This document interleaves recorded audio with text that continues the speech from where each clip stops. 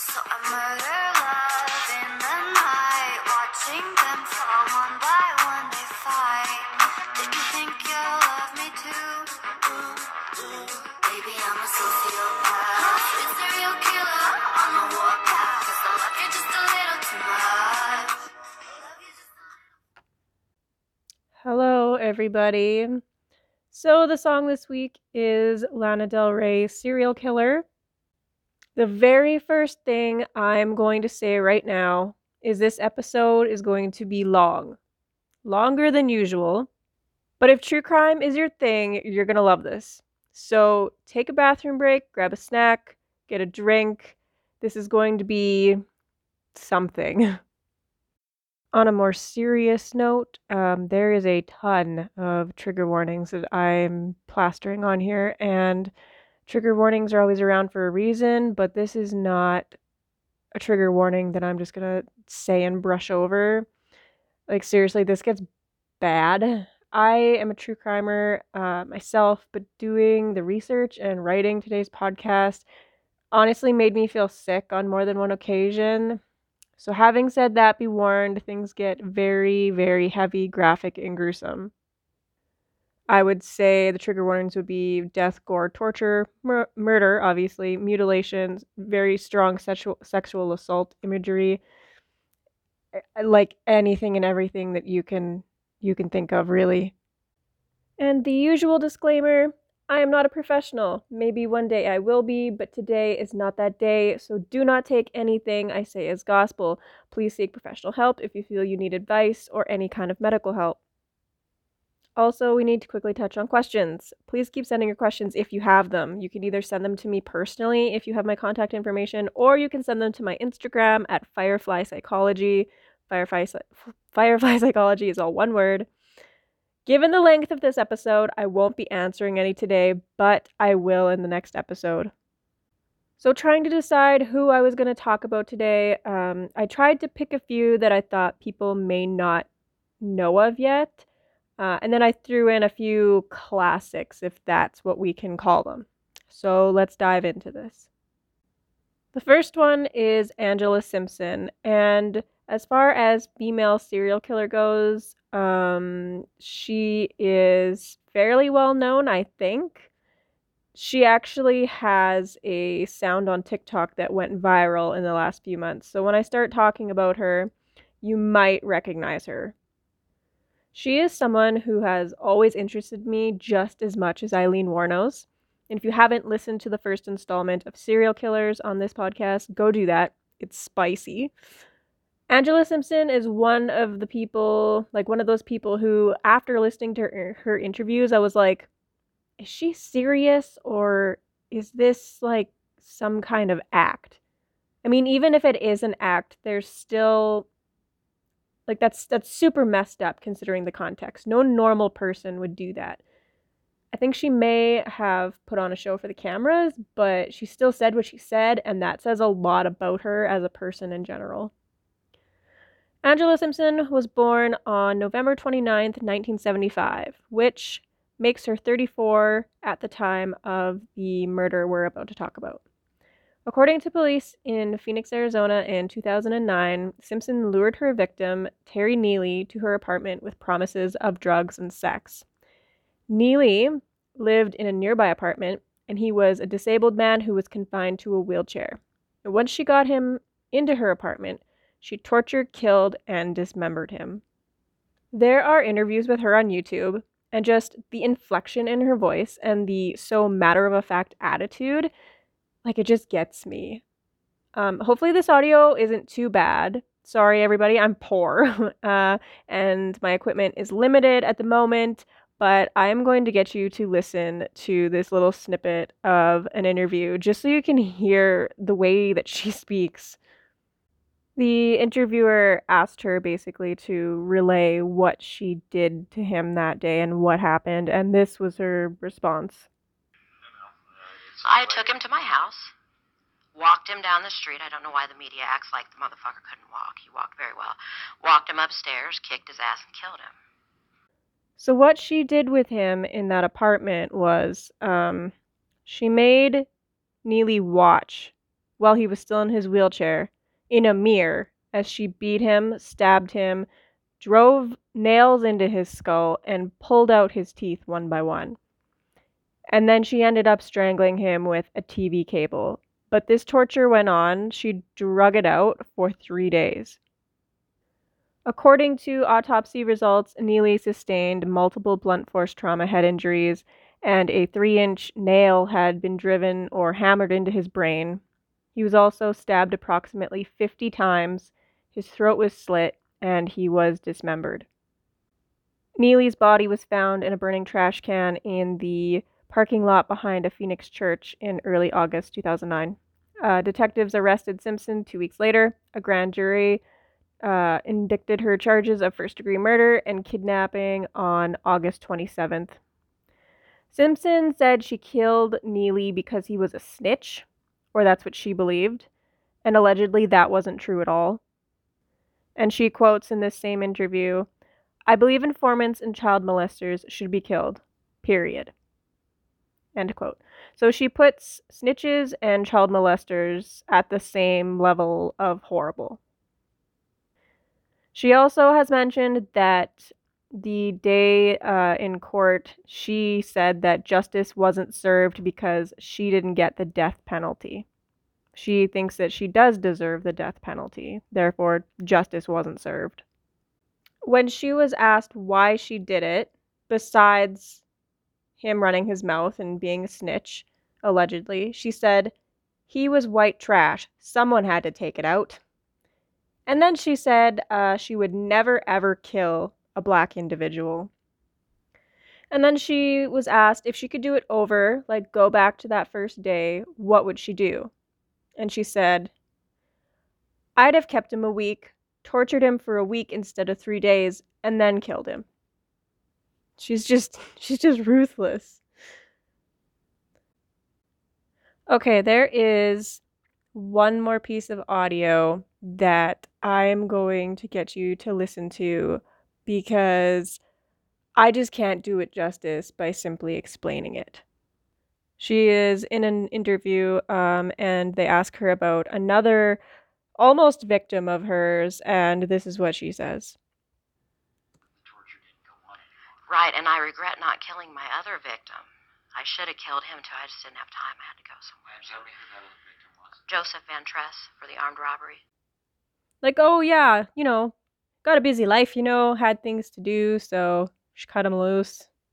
It's just insanity to me. So whether this matter-of-fact attitude was an act, it doesn't really matter. She would be classified as a psychopath because of the lack of emotions and remorse.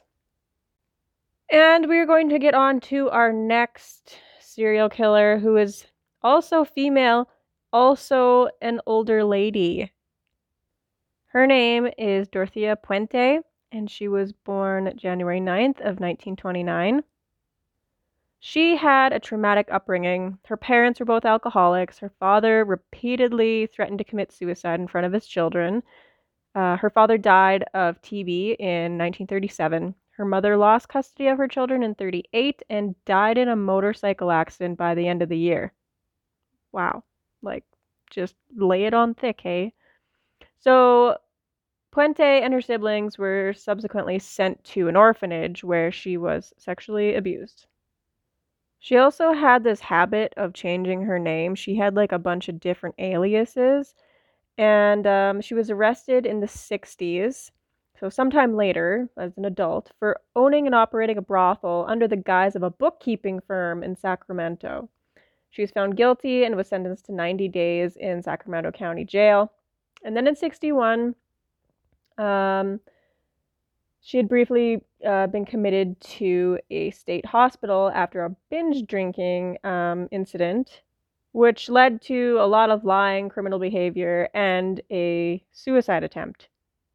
And while she was there, doctors diagnosed her as a pathological liar with an unstable personality.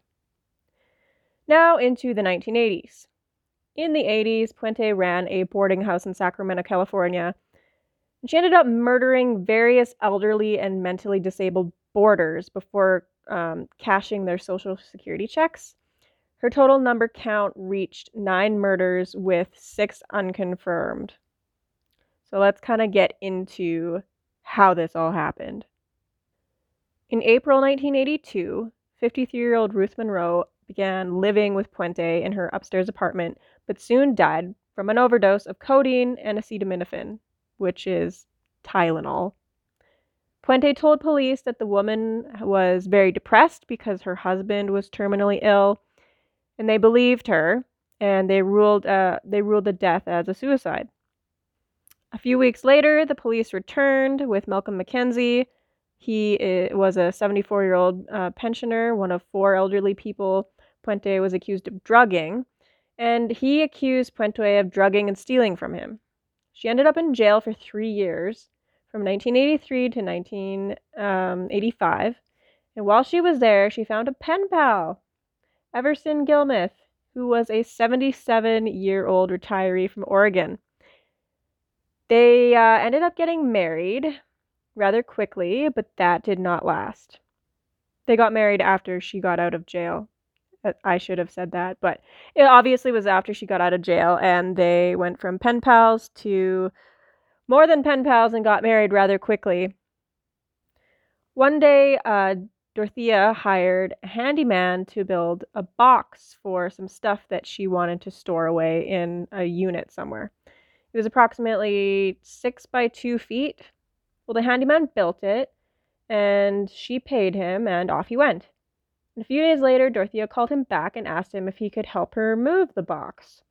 He did. They loaded this now full box into the back of a truck, and Dorothea directed him to a riverside near a highway. And they left the box on the bank. A few months later, a fisherman stumbled upon it and opened it, and inside he found the badly decomposed and unidentifiable body of an elderly man inside. Spoiler alert, it was her new husband, Everson. But Dorothea continued to collect Everson's pension and wrote letters to his family explaining the reason he had not contacted them. She said it was because he was ill. And she continued to maintain a boarding house, taking in 40 new tenants. Everson's body remained unidentified for 3 years. Dorothea continued to accept elderly boarders and was popular with local social workers because she accepted referrals on the tough cases, including drug addicts and abusive tenants. She collected tenants' monthly mail before they saw it, and she would take these checks that they were getting from the government, pay them part of it like an allowance, and then pocket the rest for expenses. During this period, parole agents visited Puente at least 15 times. Though she had been ordered to keep away from the elderly and refrain from handling government checks, no violations were ever noted because this would be her breaking her parole. But they just kind of let her get away with that. While later, Puente had one of her boarders named Chief dig in the basement and cart soil and junk away in a wheelbarrow. At the time, the basement floor was covered with a concrete slab, and Chief later dismantled a garage in the backyard and installed a fresh concrete slab there as well. And soon after, Chief disappeared. On November 11th, 1988, police inquired after the disappearance of one of her tenants. He was a developmentally disabled man with schizophrenia who had been reported missing by his social worker. After noticing the disturbed soil on the property from the digging, they uncovered the body of another tenant named Leona Carpenter, who was 78. 7 bodies were eventually found buried on the property. Puente was charged with a total of 9 murders. Puente's boyfriend, or husband, Everson Gilmith, and 8 tenants who lived at the boarding house. According to investigators, most of her victims had been drugged until they overdosed. Dorothea then wrapped them in bed sheets and plastic lining before dragging them to open pits in the backyard for burial. She was convicted of 3 murders, although the jury could not agree on the other 6. And after several days of deliberation, The jury was deadlocked at 7-5. The judge declared a mistrial when the jury said further deliberations would not change their minds. Under the law, Puente received life without the possibility of parole. For the rest of her life, she maintained her innocence, insisting that all her boarders had died of natural causes. And she died in prison on March 27th, 2011, from natural causes. She was 82 when she passed away. So basically, this lady pretended she ran a boarding house for the less fortunate, those who were mentally unwell or struggling or had addictions and so on. Then she got her name on their social insurance checks from the government and then killed them while still collecting their money. Wow. What a classy broad! Alright, now we're going to get into the one that really, really bothered me because I have known about this case for years. The first time I read the transcripts from this, I was bothered. I was bothered this time too. I just cannot think of anything worse to happen to a human being. So, this is the Toy Box Killer. The Toy Box Killer is also known as David Parker Ray. He was born November 6th, 1939. And again, there isn't much that makes my skin crawl when it comes to hearing what humans are capable of. Of course, it's awful, and I would never want any of that to happen to others or myself. But when I first heard about this man years ago, I had stumbled upon the transcripts from the homemade videos he had taken in his sessions, I guess we'll call them. And I could not get through them. The inflection in his voice, the language he uses, just the things that he said in general, the imagination that went into what he did, I have never read something so messed up in my life. I still don't think anything has it beat to this day, honestly, and I've been a true crimer for years now. Okay, let's start at the beginning of his story. During his childhood, David Parker Ray and his younger sister Peggy lived with their really strict grandfather. He was sporadically visited by his violent alcoholic father, who would supply him with magazines depicting sadomasochistic pornography, so violent, very, very violent, seemingly unconsensual porn. He went to high school in New Mexico, and he was bullied by his peers for his shyness around girls.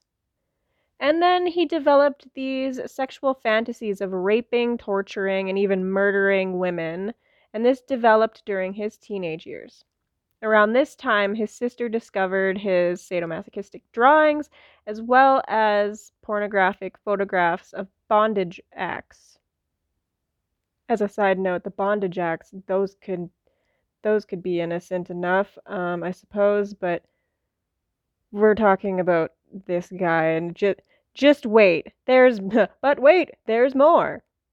So, as a young adult, Ray soundproofed a semi-trailer, which he called his toy box, and he equipped it with items used for sexual torture. He would kidnap between 5 and 6 girls a year, holding each of them captive for around 3 to 4 months. Every new girl that would end up in this trailer would wake up, and the first thing they would hear is this guy's voice on a tape recording. Think of the Saw movies, like Jigsaw, who would pre-record tapes for his victims. These tapes were basically telling them what to expect, what was going to happen to them, that kind of thing. During this period, he would sexually abuse his victims, sometimes involving his dog or his wife, who participated willingly in her husband's crimes, and often tortured them with surgical instruments. He would torture these kidnapped girls with surgical instruments.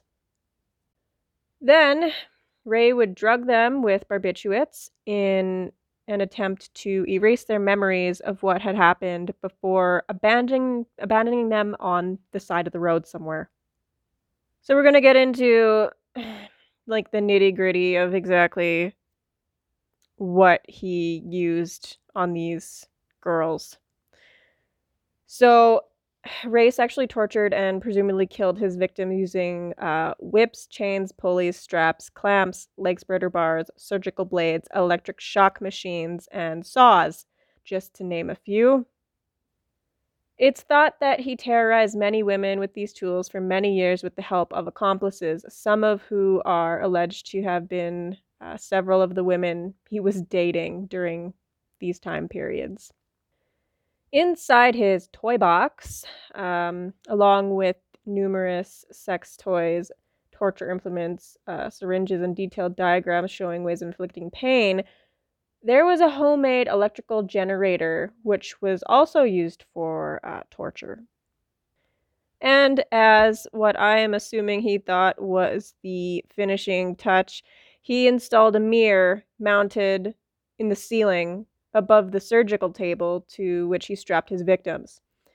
Ray also put his victims in wooden contraptions that bent them over and immobilized them while he had his dogs and sometimes other friends rape them.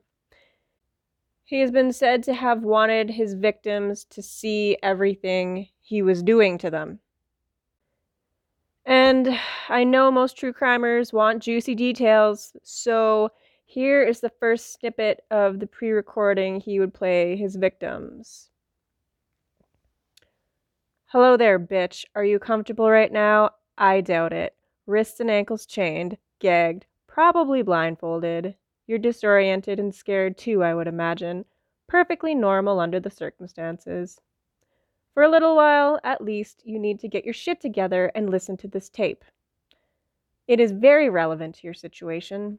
I'm going to tell you, in detail, why you've been kidnapped, what's going to happen to you, and how long you'll be here. You probably think you're going to be raped, and you're fucking sure right about that. Our primary interest is in what you've got between your legs. You'll be raped thoroughly and repeatedly in every hole you've got. Because, basically, you've been snatched and brought here for us to train and use as a sex slave. End quote. Does anyone else feel a little nauseous? Because I do. Anyway, so how did he get caught? Because eventually, clearly, he got caught. So Ray posed as an undercover police officer and approached a woman named Cynthia Vigil in a parking lot. He told her that she was under arrest for solicitation of prostitution, and he handcuffed her. He put her in his trailer and took her to Elephant Butte, which is in New Mexico. After 3 days of captivity, she ended up escaping from the trailer on March 22nd, 1999. To escape, she waited until Ray had gone to work and then unlocked her chains.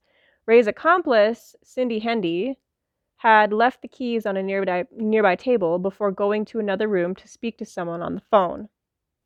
As a side note, it baffles me that there are women out here who help people do this. It's just another... I know everyone is capable of these kinds of things. I mean, there are people of all genders that do this, but like having another woman, it's just, you know what I mean?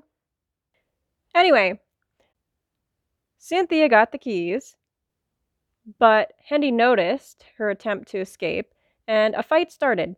During the struggle, Hendy broke a lamp on the survivor's head, but Cynthia unlocked her chains and stabbed Hendy in the neck with an ice pick.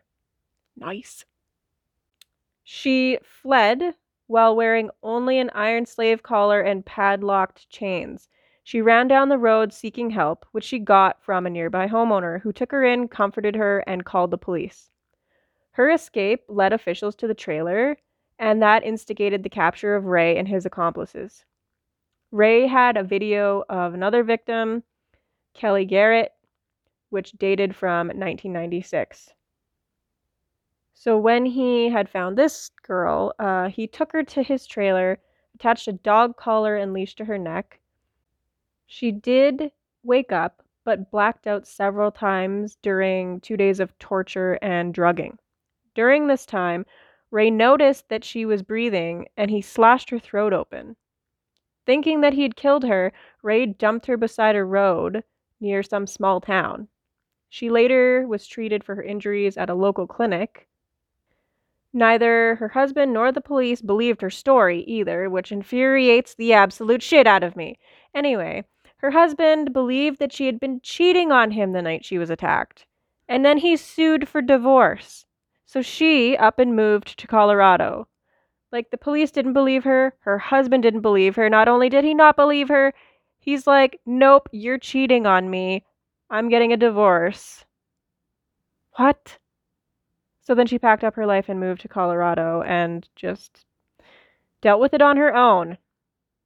After the publicity surrounding the arrest, another victim named Angelica came forward. She told a similar story and said that she had reported the incident to police, but there had been no follow-up. Again, no one believed her.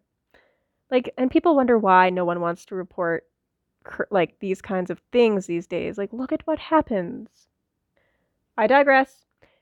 He was sentenced in 2001 to 224 years in prison for numerous offenses in the abduction and sexual torture of 3 young women at his Elephant Butte Lake house. In 1999, accomplice Dennis Roy Yancey was convicted of the strangulation murder of Mary Parker, which also happened in Elephant Butte, which Ray also recorded.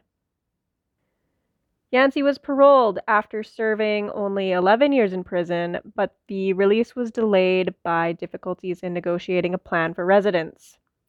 3 months after his release in 2011, Yancey was charged with violating his parole. He was remanded to custody, where he is to remain until, guess, 2021 to serve the rest of his original sentence.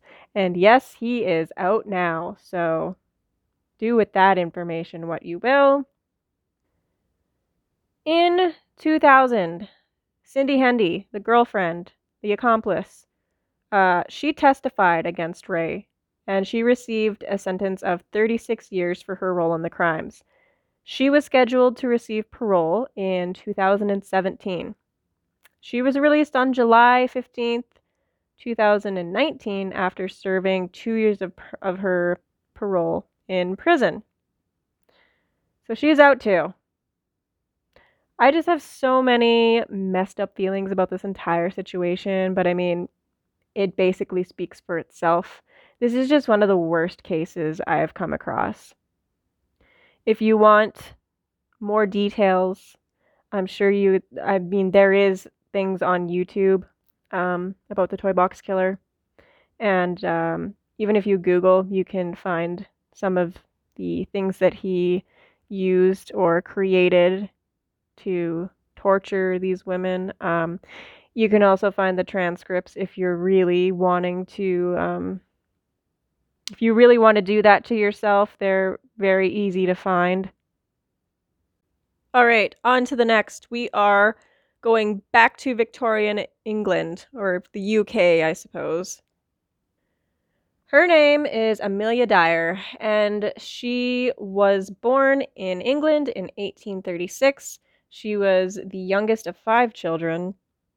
Her childhood was a bit of a mess because her mother was very mentally ill. She became seriously mentally ill after contracting typhus, and Amelia witnessed her mother's violent fits and was obligated to take care of her until she died in 1848. Fun fact that made me laugh while I was reading about her. So when she was a young adult, she married George Thomas. George Thomas was 59 at the time, and they both ended up lying about their ages on the marriage certificate to reduce the age gap, because apparently that was frowned upon back then as well. So as an adult, Amelia trained as a nurse and was widowed in 1869. She turned to baby farming, which was the practice of adopting unwanted babies in exchange for money. So she did that to support herself. Dyer was keen to make money from baby farming, and alongside taking in and expecting women, she advertised to nurse and adopt a baby in return for a large one-off payment and adequate clothing for the child. In her advertisements and meeting with clients, She assured them that she was respectable and married and that she would provide a safe and loving home for the child. In the beginning, she cared for the children legitimately, in addition to having 2 of her own, but whether intentionally or not, a number of them died in her care. At some point in her baby farming career, Dyer decided to forgo the expense and inconvenience, just, cut corners, and started letting the children die through neglect and starvation. Soon after the receipt of each child, she murdered them. So basically, as soon as she would get paid, she would murder them so she could just keep all the money and not have to spend any money on them. That led to a conviction for neglect, and she got 6 months of hard labor. Wow, what a sentence. After she did her 6 months of hard labor, she returned to baby farming and murder. Again. Dyer realized she had made a mistake involving doctors to issue death certificates and began disposing of the bodies herself. The dicey nature and extent of her activities again prompted undesirable attention. She was alert to the attention of police and of parents seeking to reclaim their children. She and her family frequently relocated to different towns and cities to escape suspicion, and they just wanted to be anonymous and to acquire a new business, set up shop somewhere else where they don't know what kind of asshole you are. So if you haven't figured this out, throughout this time, she was very mentally unstable. I know, it's a shocker. She was committed to several mental asylums and survived at least one serious suicide attempt. She was finally caught when an infant was found in a sack in the River Thames. And it had evidence leading to her.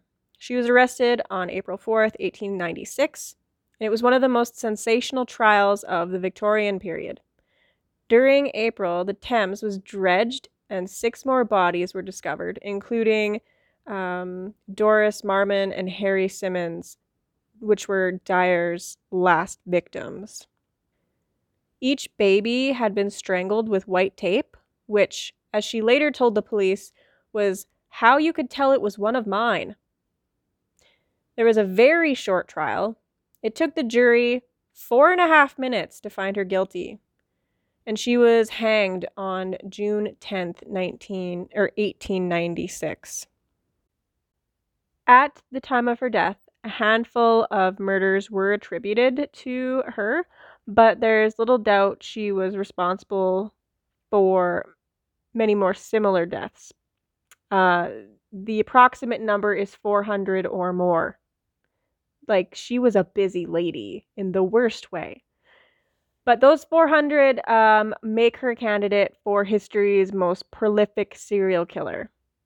And another speculation that people had was because she was alive during the time of Jack the Ripper and that person's killings, some of us suggested that she actually was Jack the Ripper. However, no hard evidence connect Dyer to the Jack the Ripper murders. All right, on to the next. Do we need a bathroom break? Do we need a drink break? Good thing there's a pause button, right? This next one is probably one of the most famous Canadian murder stories in recent history. And this one is the Ken and Barbie killers, Paul Bernardo and Karla Homolka. This one has aspects that just are so messed up. Like, I mean, all murder is just messed up, but some people are just a little bit more twisted than others. I feel like this is one of those cases. So we will start off with Paul's early life. Paul Bernardo's father, Kenneth, sexually abused his daughter when she was young. He also fondled a young girl, and was charged with child molestation in 1975. Bernardo's mother was very depressed about her husband's abuse and withdrew from family life in general and lived in the basement of their home in Scarborough, Ontario. To be honest, can't really blame her for reacting that way. So growing up, Paul was the perfect child. He was polite, well-mannered. He did well in school. He was like that sweet little boy in the Boy Scout uniform.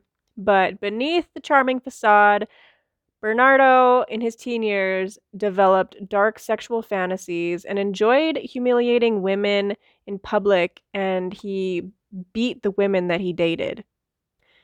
In October of 1987, which made him 23 at the time, he met Karla Homolka, and they really hit it off as bang buddies.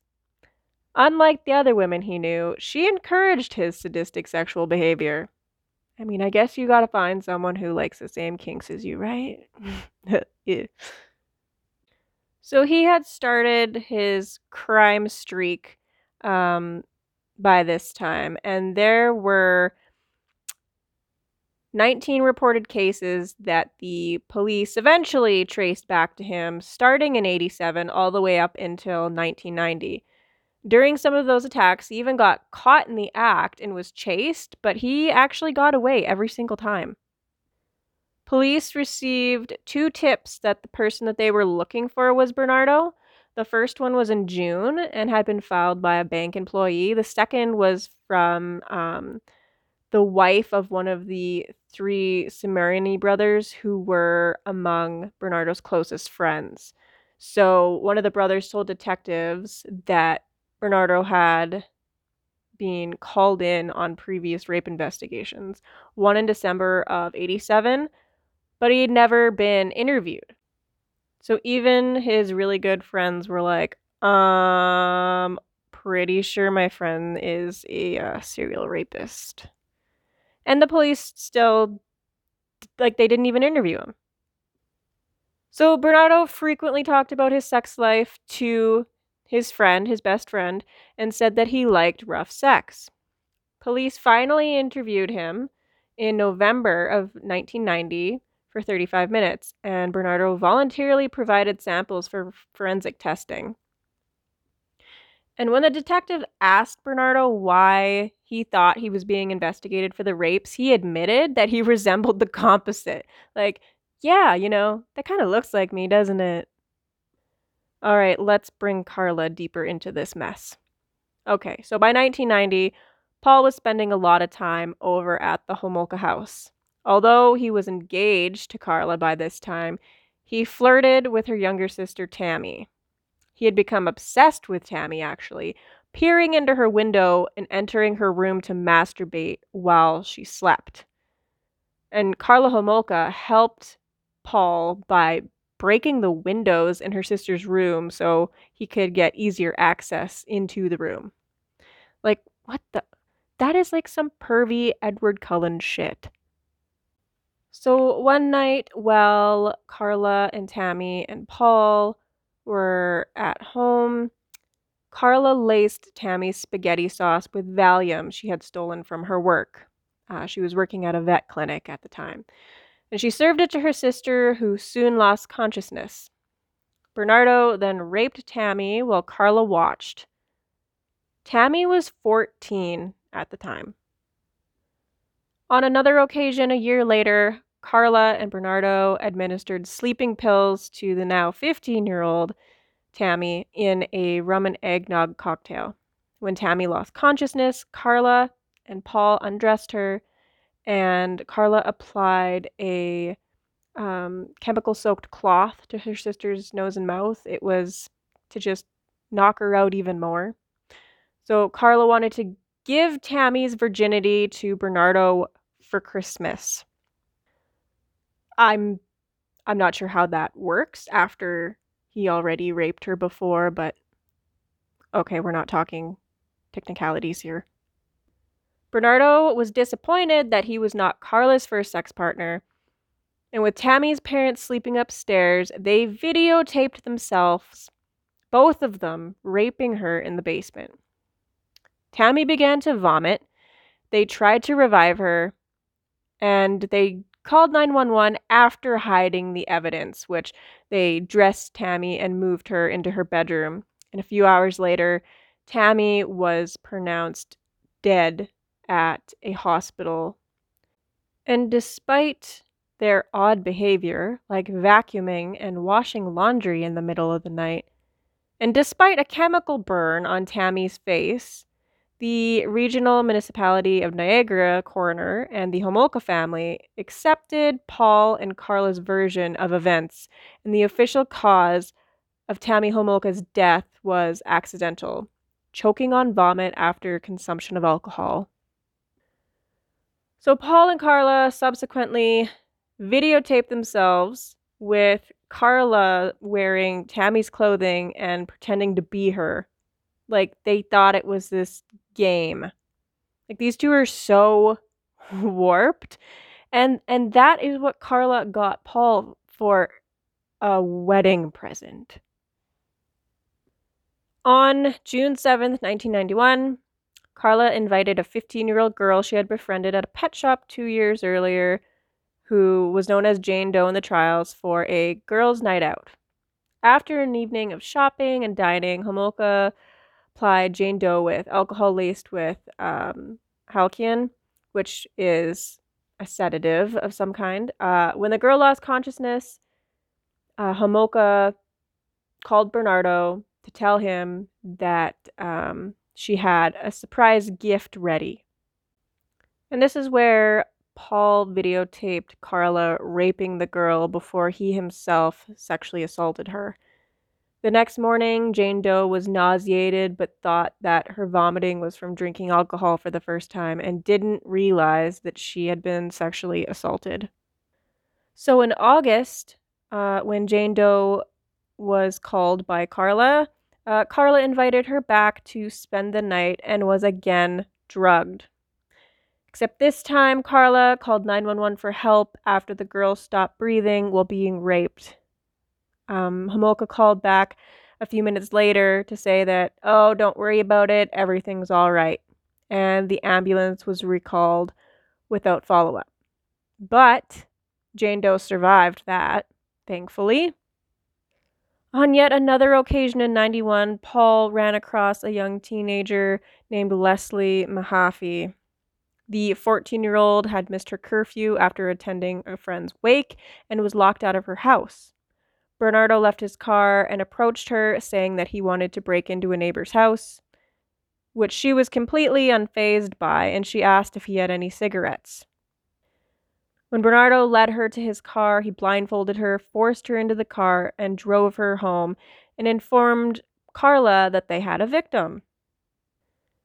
Both of them again videotaped themselves torturing and sexually abusing Mahaffey while they listened to music. And at one point, Bernardo said, "You're doing a good job, Leslie, a damn good job." And then added, "The next 2 hours are going to determine what I do to you. Right now, you're scoring perfect." The following day, Bernardo claimed Carla fed her a lethal dose of the knockout chemical that they had been using on these women, and Carla claimed that Bernardo had strangled her. In any case, she was dead, and they put her body in their basement, and the day after that, the whole Homolka family had dinner at the house. And after the Homolkas and their remaining daughter Lori left, Bernardo and Carla decided that the best way to dispose of the evidence would be to dismember Mahaffey and encase each part of her remains in cement. Bernardo bought a dozen bags of cement at a hardware store the following day, and he kept the receipts, which were very damaging in his trial. Bernardo used his grandfather's circular saw to dismember Mahaffey, and then they made a number of trips to dump the cement blocks in Lake Gibson. At least one of the blocks weighed about 200 pounds and was beyond their ability to sink, so it just lay near the shore, where it was found by a man and his son while on a fishing expedition. They used dental records to identify the victim.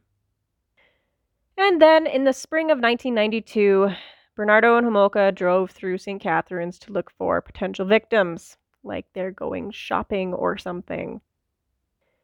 They passed by a Catholic school and spotted 15-year-old Kristen French walking briskly to her nearby home. They pulled into a parking lot of a church, and Homolka got out of the car, map in hand, pretending to need assistance. When French looked at the map, Bernardo attacked her from behind, brandishing a knife and forcing her into the front seat of their car. From the back seat, Homolka subdued French by pulling her hair. Having done this at the end of the school day, in the middle of the day, several witnesses had seen the abduction from different locations and reported it to police. Over the Easter weekend, Bernardo and Homolka videotaped themselves torturing, raping, and sodomizing French, forcing her to drink large amounts of alcohol and submitting to Bernardo.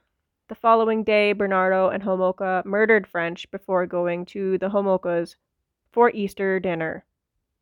Carla testified at her trial that Bernardo strangled French for 7 minutes while she watched. Bernardo said that Carla beat French with a rubber mallet because she tried to escape, and French was strangled with a noose around her neck, which was secured to a chest.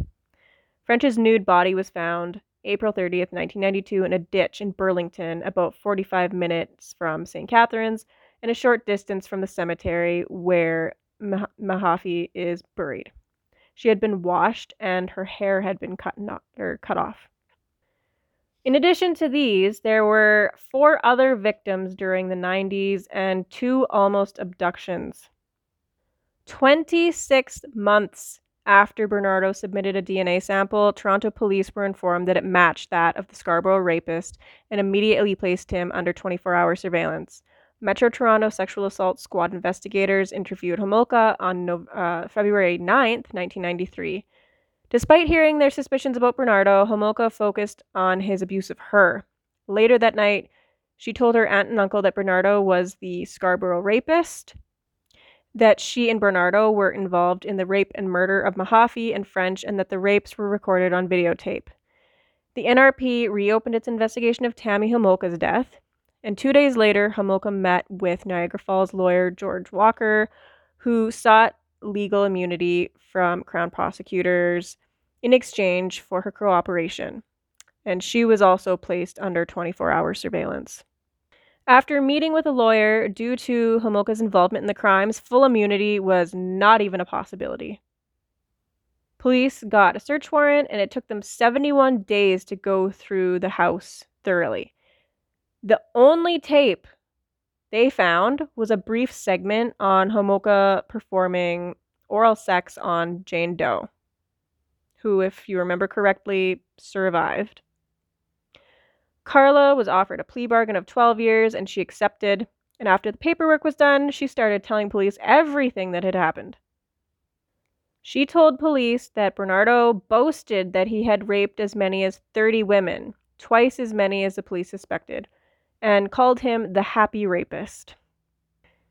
Bernardo was tried for the murders of French and Mahaffey in 1995, and his trial included detailed testimony from Homolka and the videotapes of the rapes.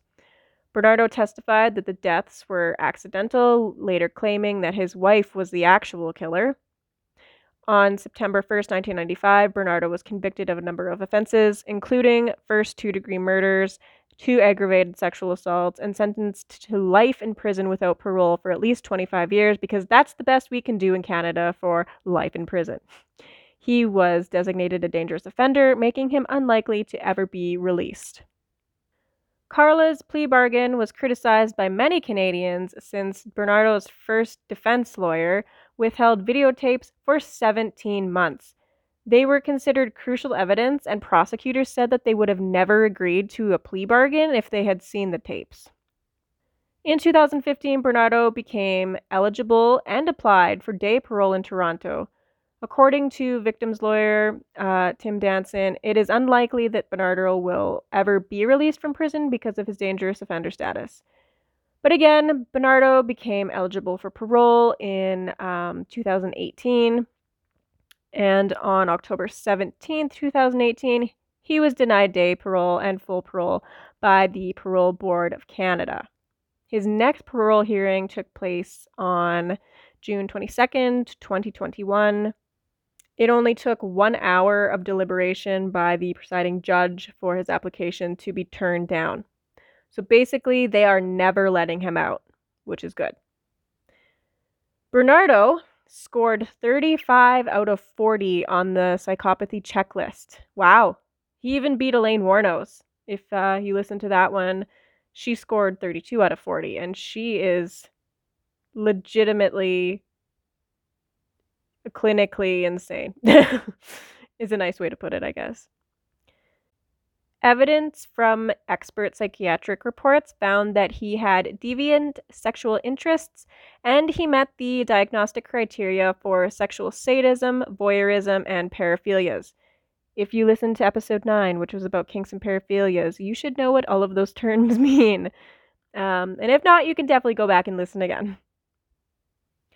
These reports further stated that he met the criteria for narcissistic personality disorder and met the requirement for a diagnosis of psychopathy, obviously. I mean, when you basically ace the checklist, that's not a good thing. All right. We are on to the last person, the last serial killer. Also a very, very, very famous Canadian case. And this is the case of Piggy Palace and Robert Pickton. Robert Pickton was born October 24th, 1949, to a family of pig farmers in Port Coquitlam, BC, which is about 27 kilometers east of Vancouver. So as a kid, Robert and his younger brother David began working on their pig farm. His mother was very demanding, prioritizing the pigs over the brothers' personal hygiene and well-being, and forced them to work long hours raising the family's livestock. Pickton was strongly attached to his mother, however, and he had little interaction with his abusive father. When he was in his early teens, he used his savings to buy a calf, which became his beloved pet. One day, after failing to find it after school, he was told by his mother to check the barn, where he was heartbroken to find it slaughtered. A few years after high school, his parents died. His siblings didn't want the farm, so Robert took it over and began to run it.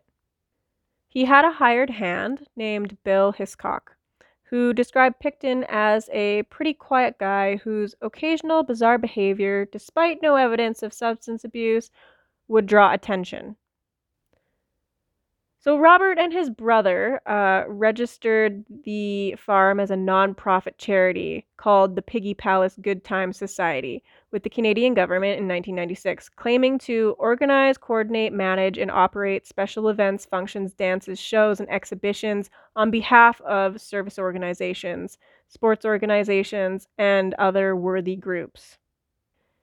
Its events included raves and wild parties featuring Vancouver sex workers and gatherings in a converted slaughterhouse on the farm.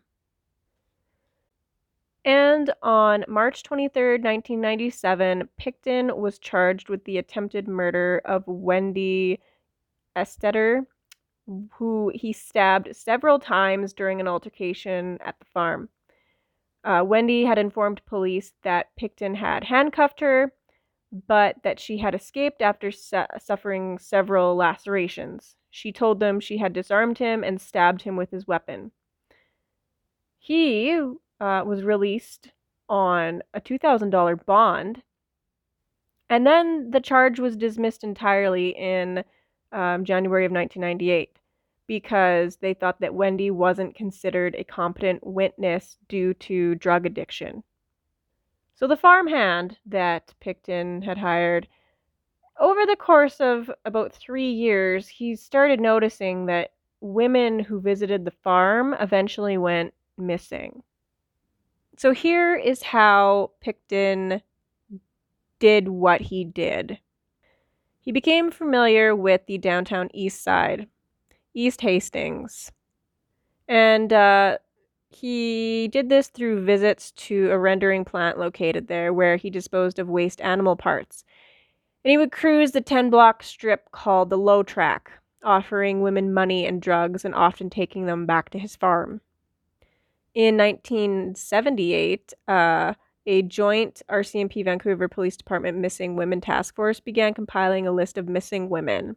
So this was before Pickton's time, but the earliest case on the list connected to Pickton was that of Diana Melnick. Of the women on that list, 26 disappearances have officially been attributed to Robert Pickton. Other disappearances before and during this period were not officially connected to Pickton due to lack of evidence. Because of the marginalized lifestyles and the habits of the victims and other people in the downtown east side, disappearances often went unnoticed. Over the years, as the rate of disappearances escalated, rumors of a serial killer began to circulate in the downtown east side. Sex trade workers began walking the low track in groups and writing down license plate numbers of cars that picked up women, but the disappearances continued. Many of the missing women were also indigenous, and as the Pickton case unfolded with its many indigenous victims, it focused public attention on the wider issue of missing and murdered indigenous women and girls in Canada. This in turn led to national government inquiry into the issue, which began in 2016. So in the spring of 1999, an informant told the Vancouver police that a single mother and drug addict named Lynn Ellingson had seen a woman's body hanging in Pickton's slaughterhouse. And when questioned by police, Ellingson initially denied the story. Only much later did she admit that on March 20th, she had, in fact, seen the body. She didn't report it because she was scared of Pickton, and she also depended on him for money and drugs. On February 6, 2002, police executed a search warrant for illegal firearms at the property. Robert and David Pickton were arrested, and police obtained a second warrant using what they had seen on the property to search the farm as part of the BC Missing Women investigation. Personal items belonging to missing women were found at the farm, which was sealed off by members of the Joint RCMP Vancouver Police Department Task Force. The following day, Pickton was charged with weapons offenses.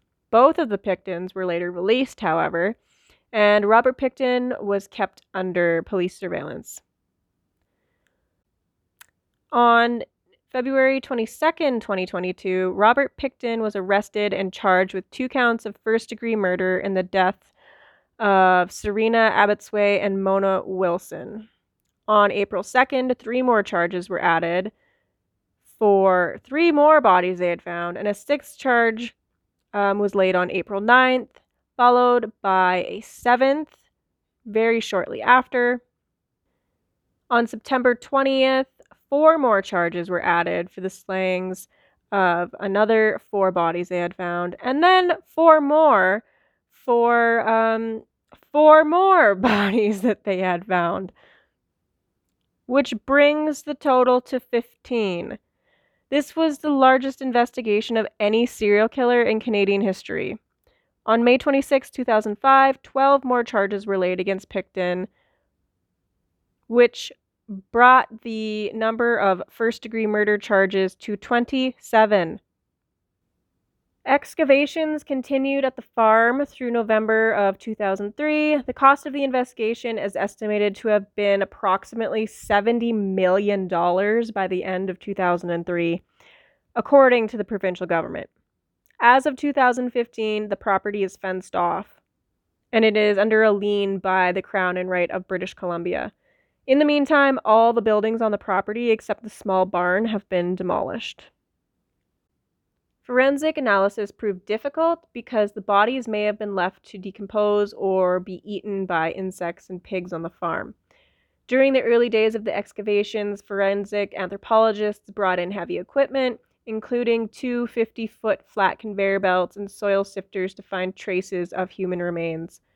On March 10, 2004, the government revealed that Pickton may have ground up human flesh and mixed it with pork that he sold to the public, which then prompted the province's health authority to issue a warning. And another claim was that he simply fed the bodies directly to the pigs. So as of February 20th, 2007, the following information had been presented to the court. During Pickton's trial, lab staff testified that about 80 unidentified DNA profiles, roughly half male and half female, had been detected as evidence. The items police found inside Pickton's trailer were a loaded .22 revolver with a dildo over the barrel that had 1 round fired. Like, that is also some saw shit. Like, getting shot through a dildo. Fuck. There was also a box of .357 Magnum handgun ammunition, night vision goggles, 2 pairs of faux fur lined handcuffs, a syringe with 3 mils of blue liquid inside, and Spanish fly aphrodisiac, which is apparently a natural health product that allegedly boosts libido, improves sexual performance, and enhances climax. There was also a videotape of one of Pickton's friends saying Pickton had told him a good way to kill a female heroin addict was to inject her with windshield washer fluid. So that syringe with 3 millimeters of blue liquid inside, well, put the pieces together on that one. A second tape was played for Pickton in which an associate named Andrew Bellwood said Pickton mentioned killing sex workers by handcuffing them, strangling them, and then bleeding and gutting them before feeding them to the pigs. There was also photos of the contents of a garbage can found in Pickton's slaughterhouse, which held some of the remains of Mona Wilson. So essentially, he would either lure women as a John, which hiring them for sex, or offer them drugs for sex. Some came from the parties he would throw, and then he would torture and kill them, butcher them like an animal, and then feed them to his pigs. For the true crimers out there, you know how efficient pigs can be with cleaning up every last piece of edible substance. However, there was also a rumor that he processed some of those women and fed them to people at some of his events. As stated, he would mix them with pork. God, that's disgusting. So he appealed his case all the way up to the Supreme Court, but that obviously didn't go well for him. After Pickton lost his final appeal at the Supreme Court of Canada, the Missing Women Commission of Inquiry, chaired by Wally Opal, was called to examine the role of the Vancouver Police and the RCMP in the disappearances and murders of women in the downtown East Side. Families of the missing and murdered women had been calling for police hearings since before Pickton was arrested and eventually convicted of the murders. The Commission's final report, submitted to the Attorney General, was dated November 19th, 2012, and released to the public on December 17th. During the inquiry, lawyers for some of the victims' families sought to have an unpublished 289-page manuscript authored by former police investigator Laurie Schneier entered as evidence and made entirely public. Several passages were read into the inquiry's record, but the commissioner declined to publicize the entire manuscript. Eventually, Pickton did admit to his killings. After he had spent years in prison, he admitted to killing 49 women. And he told his cellmate, "I was just gonna fucking do one more, make it even." And that is the story of Robert Pickton and the Piggy Palace. Just remember, y'all voted for this on Instagram repeatedly. And so, ask and you shall receive. But, yeah, wow, this was, this really got down and dirty. And I think this is probably some of the worst true crime stories I've had to research, read, be a part of. Is this the time when you go watch like a Disney movie or something, or some like feel-good show so you like reset your emotional equilibrium? We will be talking about something much different, much happier, probably a lot more educational in the next episode. Having said that, make sure you go follow me on Instagram at Firefly Psychology. You can inbox any questions you have, and I will be answering questions in the next episode. I know it's been a few episodes, but I have a few waiting that need to be answered. So If you have any more questions, feel free to shoot them my way. Also, if you're feeling really generous and you're on Spotify, could you give me a rating? That would really help out the podcast. All right, I'm going to leave you alone. Have a good day or night whenever you're listening to this. And I will talk to you guys in the next one. Bye.